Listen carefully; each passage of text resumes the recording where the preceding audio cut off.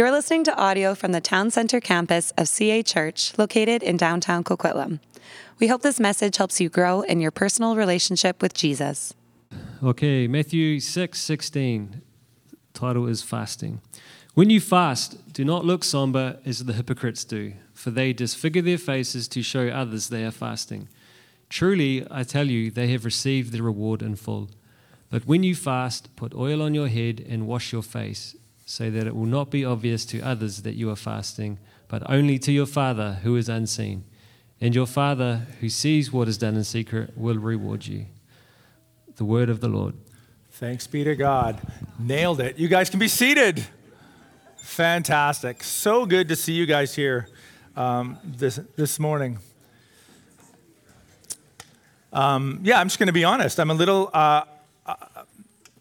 You notice I prayed more this morning than I normally do. I don't know if I was like praying at every interval. I'm just a little anxious this morning. I just had a few curveballs this morning, so I'm just trying to kind of calm my heart and soul here.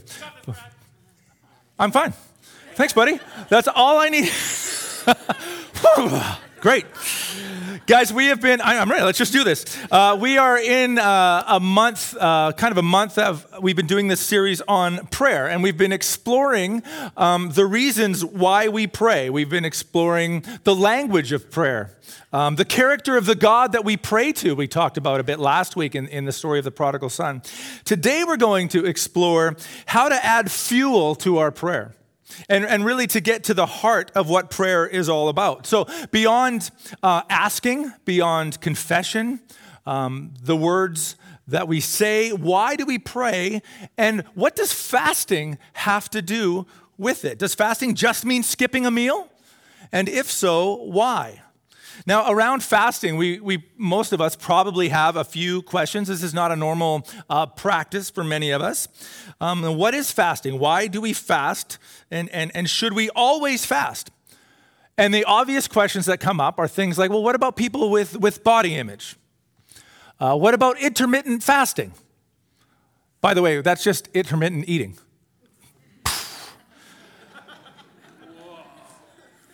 Think about it.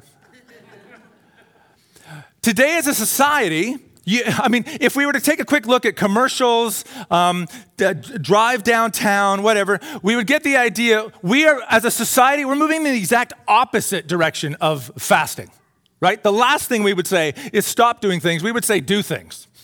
Do more things. I was looking at this one earlier. I was like, look at how many, let's go back there. We got all the food plastered up there. We got Wendy's, Del Taco, oh, it's good. Subway, McDonald's, everywhere we could go to gamble, Coca-Cola. We're going in the opposite direction as a culture of saying, hey, why don't we hold back?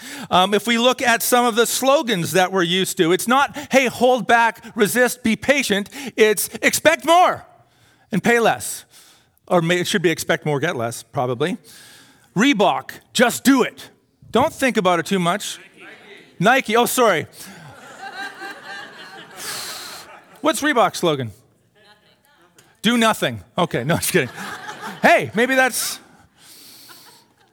One of the ones I came across this week as I was looking is, what you want is what you get. That was a McDonald's slogan. What you want is what you get. And then that got me on a trail of different McDonald's slogans. And there's a bit of a kind of an evolution to these. In 2005, it's what I eat and what I do.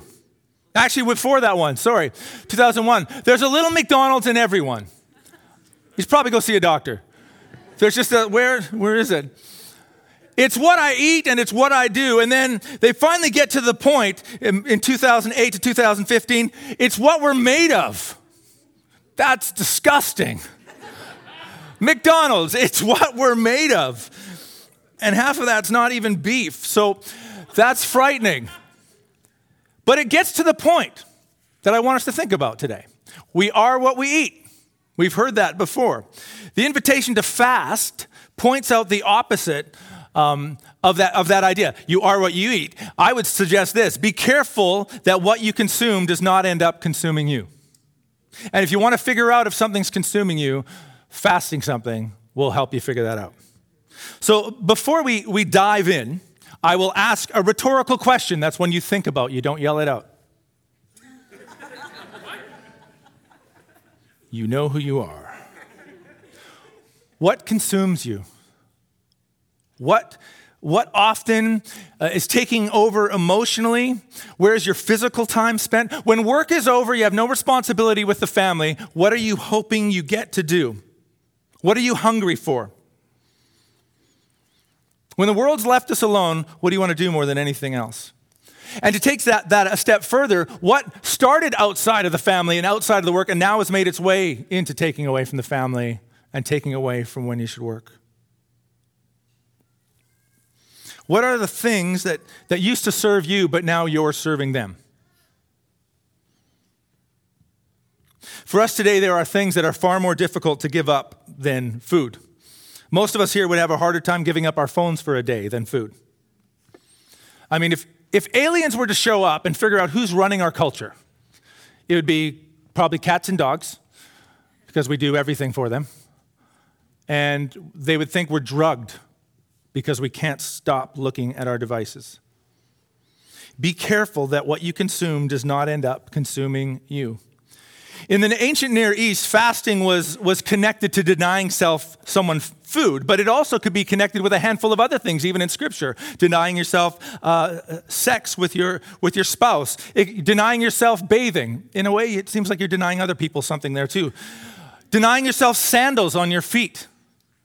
And the idea seems to be a belief or an understanding that a temporary suspension of normal everyday activities that you have come to take it for granted could help you remember God's goodness and sustenance and help you acknowledge your dependence on Him, that He sustains all things by the power of His word. So as a working definition, I would propose this for fasting. Fasting is the voluntary denial of an otherwise normal activity for the sake of growing in spiritual hunger and intimacy. I was going to use the word acuity, but then I figured then I'd have to change it and say intimacy. So I just said intimacy. Focusing in. So we're in a series on prayer. Why are we talking about fasting? What does fasting have to do with praying? Well, almost everywhere that Scripture talks about fasting, it is connected to prayer. In fact, the text that Mark just read for us, Matthew 6:16-18, is connected to the section before it, which is the Lord's Prayer that we're all very familiar with. He's teaching his disciples how to pray, and immediately after that, he talks about fasting. Because for those who were listening to Jesus, those were always not always, they were often connected. Fasting and prayer. Fasting was considered a way to kind of up your game, to strengthen your prayer life. Have you ever played the old video games where you were racing a car and you added nitro and then it was you shoot down? Or I guess some of your favorite movies have that in them as well. If you're fast or you're furious, I'm sure they have that in there somewhere. And it's a way to add strength and power. It was as if fasting prepared the heart for a desire and a dependence of God. The Hebrew word that was used for fasting was anah, which simply means to deny yourself. Wasn't necessarily specifically about food. It came to be practiced that way, but it didn't actually mean that. It just meant deny yourself. It was understood to mean getting rid of the basics. And we see this throughout the Hebrew Scriptures. Fasting happened for a handful of reasons. There were different times of fasting. During the Day of Atonement in the book of Leviticus in chapter 16, it was a way of getting everything out of your way so you could focus on God's redemptive work played out in the Day of Atonement. Everyone was meant to stop and take in worship for the day. It was connected with repentance and confession. In 1 Samuel 7:6, there was the sin of idolatry with God's people, and they came to him and confessed, and they fasted.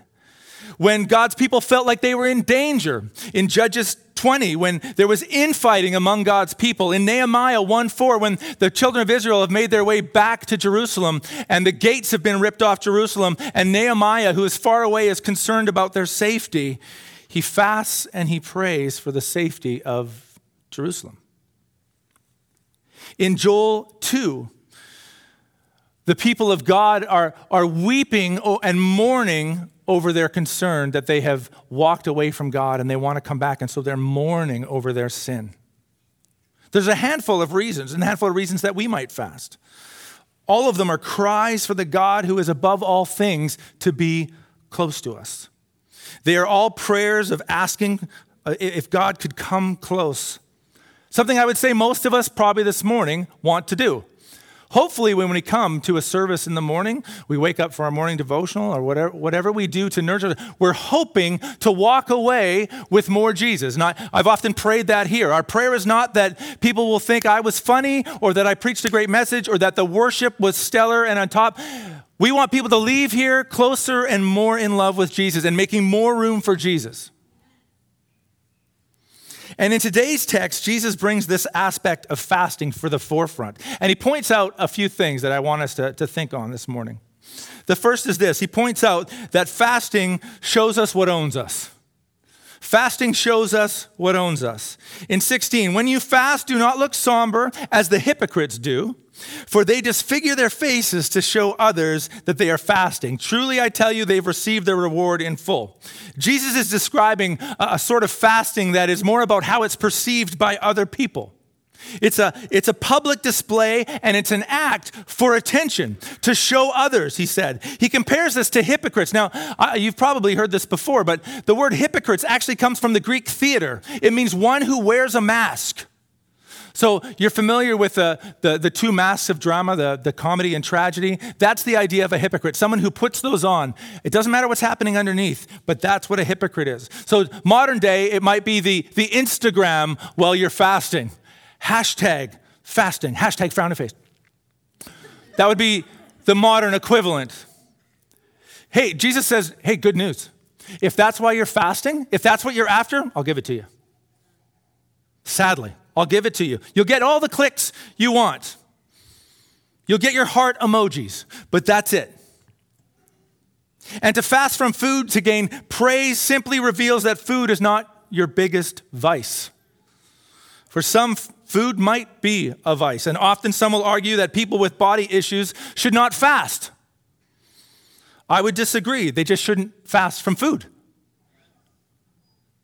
But since there's been a rise since 2012 in social media, especially amongst young girls, to have issues with their body as they compare themselves to others, I would suggest that fasting social media would be fruitful and healthy, in fact, saving lives. As Richard Foster suggests, he says this, more than any other discipline, fasting reveals the things that control us. Jesus goes on to say in 17 to 18, but when you fast, put oil on your head and wash your face so that it will not be obvious to others that you are fasting, but only to your Father who is unseen. Fasting does not require attention. God can do his work without others knowing. These days, it's hard to believe that anything that you can do that's worthwhile can be done without posting about it. If it's not posted, did it really happen? This would have been very hard for Jesus' audience to grasp as well. If I'm doing something righteous and right before God, should I not do it in front of everybody else so they can see how it's supposed to be done? And Jesus has gone over this several times in his Sermon on the Mount, in the chapters that surround this. If they were feeding the poor, they did it so that people could see.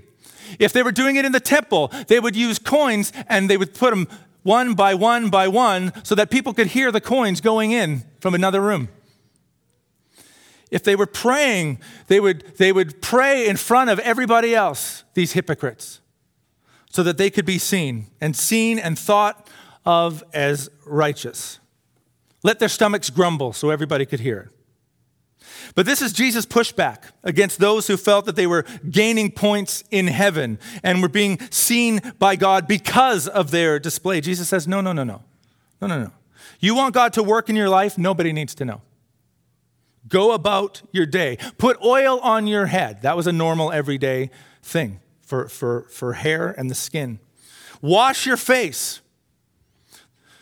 Go to work. Be kind. Do not try to find ways of explaining your righteousness in the staff room. You've never visited the staff room before, but you're skipping lunch today. So now you're sitting, oh, that looks good. What are you eating? What are you eating? Oh, nothing. I can't tell you, but I'm not eating today. Did you guys hear that? Did you guys hear that stomach? Go about your day. Finally, Jesus says this, and this gets to the most important point in verse 16. He says, and your Father who sees what is done in secret will reward you. So when you give up something to fast, when you and I voluntarily deny ourselves something we take for granted for the sake of growing in spiritual hunger and intimacy, with no extras, no hypocrisy, no display for the audience, our Father, who does see what is done in secret, will reward you. Fasting without display offers reward without fail. Imagine the difference between what we reward ourselves in our limited understanding of pleasure and life and what God would reward us with. In our ignorance, we think that the praise of a fickle crowd is the reward. That is a curse. That is an addiction. That is a ride that never stops.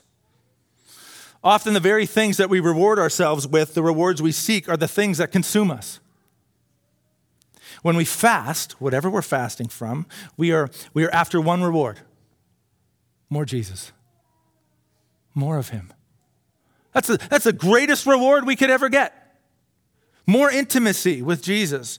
And in a society of which we are captured and seduced, going in the opposite direction of fasting, where we want things now, we want it all, and we believe we deserve it all now, and if our Starbucks takes longer than 3 minutes, we lose it.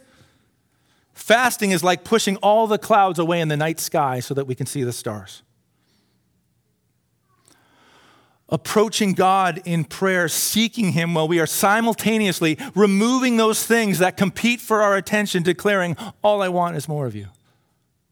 All I want is more of you. Because you are the greatest reward. We're tempted, especially in our culture, and all of us, every one of us in this room, we're tempted to add more and more to our lives, thinking that they will bring joy or somehow put an end to our anxieties. The message of Jesus is that the more we give up, the more porous we become, the more we allow him to work in our lives and give us true reward. It's our hearts he's after. It's ourselves that he's after.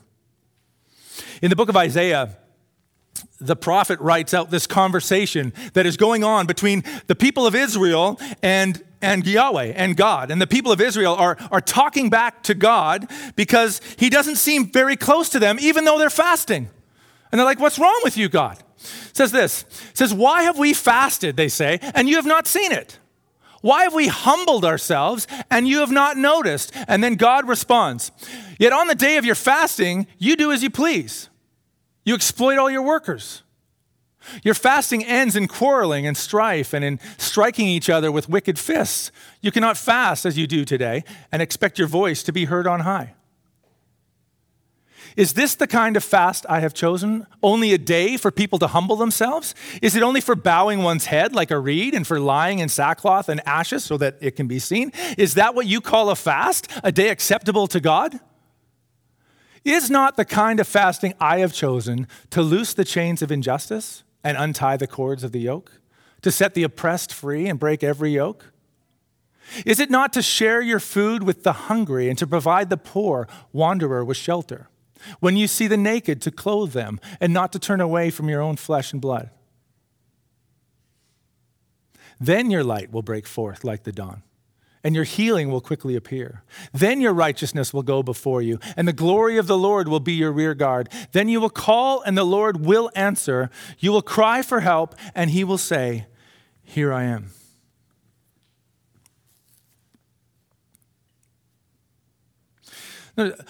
You'll see the naked, and you'll clothe them. All the things where there's no way of being paid back. Releasing the things that you want to hold on to, your time, your money. There's a connection here. There's a connection here of an authentic fast, of an effective fast, and living out the gospel. See, like the display of fasting that Jesus talks about, or fasting that is seen simply as a spiritual requirement of Christianity, fasting that is done in a disconnect with Christian living will be without fruit. It'll lack intimacy. It's like we've put the mask on and we're trying to fool God himself. 4th century theologian Ambrose of Milan, who was from Milan, writes this. He says, do not limit the benefit of fasting merely to abstinence from food, for a true fast means refraining from evil. You do not eat meat, but you devour your brother. You abstain from wine, but not from insults. So all the labor of your fast is useless. Not a religious display of piety, but a contrite heart that desires more of him and will give up those things we hold on to so tightly in order to get more of him. To throw off everything, the writer of Hebrews says, throw off everything that hinders and sin that so easily entangles, and run with perseverance the race marked out for us, fixing our eyes on Jesus, the pioneer and the perfecter of our faith, who for the joy that was set before him endured the cross, scorning its shame, and he sat down at the right hand of the throne of God. In other words, what will you give up to get closer to Jesus? What will you give up for the one who gave up everything for us? Just for more of him. See, the greatest result, you and I, the greatest reward we can receive from fasting and prayer is not necessarily an answer to prayer. It's not necessarily healing. It's not financial stability. It's not the perfect mate who doesn't exist. Your perfect mate out there somewhere is hanging out next to the unicorn. It's unicorn, Oompa Loompa, the one. Okay? They're not there. The best thing you can get is more Jesus. The greatest reward of fasting and prayer is more of him, is more reliance on him, more of his presence. And often our hands are so full of stuff, our heart and mind so stuffed with their pursuits, the very things we used to consume are now consuming us, so we have no room left for his presence in our lives. What would we give up for just another moment of his presence, another sense of his presence? Catherine Marshall, who was a gifted journalist, storyteller, critic, sarcastic. Yeah, I believe that. Really? Nothing? Okay. In one point in her life, she was convicted by this text in her morning study. Matthew 7, where Jesus says, do not judge, or you too will be judged. For in the same way you judge others, you will be judged. And with the measure you use, it will be measured to you. So convicted by those words about judging others, she felt God gave her an assignment to fast from criticism. So I just want to read you a bit, just about a page of her reflection on this. She said, one morning last week, he gave me an assignment for the day I was to go on a fast from criticism. I was not to criticize anybody about anything. Could you imagine? Into my mind crowded all the usual objections, but then what happens to value judgments? You yourself, Lord, spoke of righteous judgment. How could society operate without standards and limits? All such resistance was brushed aside. Just obey me without questioning. An absolute fast on any critical statements for the day. And as I pondered this assignment, I realized that there was an even humorous side to this kind of fast. What did the Lord want to show me? For the first half of the day, I simply felt a void, almost as if I had been wiped out as a person. This was especially true at lunch with my husband, Len, my mother, son, Jeff, and my secretary, Jean. With all of them present, several topics came up. School prayer, abortion, the ERA, the Equal Rights Amendment, about which I had definite opinions. I listened to the others and kept silent. Barbed comments on the tip of my tongue about certain world leaders were suppressed. In our talkative family, no one seemed to notice. Bemused, I noticed that my comments were not missed. The federal government, the judicial system, and the institutional church could apparently get along fine without my penetrating observations. But still, I didn't see what this fast on criticism was accomplishing until mid-afternoon. For several years, I'd been praying for one talented young man whose life had gotten sidetracked. Perhaps my prayers for him had been too negative. That afternoon, a specific positive vision of this life was dropped into my mind with God's unmistakable hallmark on it, joy. Ideas began to flow in a way I had not experienced in years. Now it was apparent that the Lord wanted me to see what he wanted me to see. My critical nature had not corrected a single one of the multitudinous things I found fault with. What it had done was to stifle my own creativity in prayer, in relationships, perhaps even in my writing. She was an author. ideas that he wanted to give me. And then last Sunday night at a Bible study group, I told of my day's fast experiment. The response was startling. Many admitted that criticalness was the chief problem in their office, in their marriage, in their children. My own character flaw here is not going to be corrected overnight, but I think this problem, I've thought through this problem over the past few days. I find the most solid scriptural basis possible for dealing with it. All through the Sermon on the Mount, Jesus sets himself squarely against our seeing other people and life situations through this negative lens. So she comes up with 5 things that she learned after this fast from criticalness. 1, a critical spirit focuses on ourselves and makes us unhappy. We lose perspective and humor. A critical spirit blocks the positive, creative thoughts God longs to give us. A critical spirit can prevent good relationships between individuals and often produces retaliatory criticalness, obviously. Criticalness blocks the work of the Spirit of God, his love, his goodwill, his mercy. And whenever we see something genuinely wrong in another person's behavior, rather than criticize them directly, or far worse, gripe about them behind their back, we should ask the Spirit of God to do the correction needed. These are 5 truths that came to her after one day of fasting from criticalness. For Catherine Marshall, it was a fast of criticism that helped her move forward in faith, to charge her prayers, to hear the voice of God. So as we end this morning, these are 2 challenges I have for you. The first is this: I want you to consider a fast from whatever. Consider a fast from something for one day. You're allowed to cheat and take criticism. TV, Netflix, sports, maybe. Maybe it's more character stuff that you see in yourself, yelling, critique, scrolling social media for hours, complaining. Maybe for some of us, we do need to fast from certain foods that we're putting in our bodies that are causing addiction. Alcohol, coffee, food, Coke Zero, gum. Oh, this is just my list now. Got to stop by Walmart. Hey, listen, for some of us, this stuff is just like breathing. In my home, I have hurt my wife many times with my quick responses. Sometimes criticism, more just a badly placed joke or sarcasm. I don't know if some of you know this, but forget it. So that's the first thing. Fill in that blank somehow.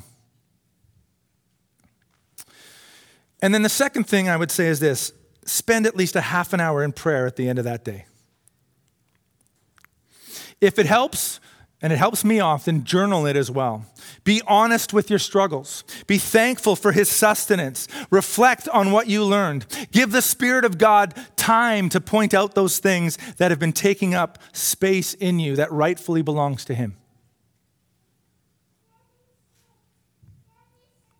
This is the gift of fasting. This is the gift of removing things from our lives so that our hands are free to accept more of who he is. Often when we worship, we do this with our hands. That's what fasting is. Fasting is opening our hands, emptying our hands, and saying, fill me up.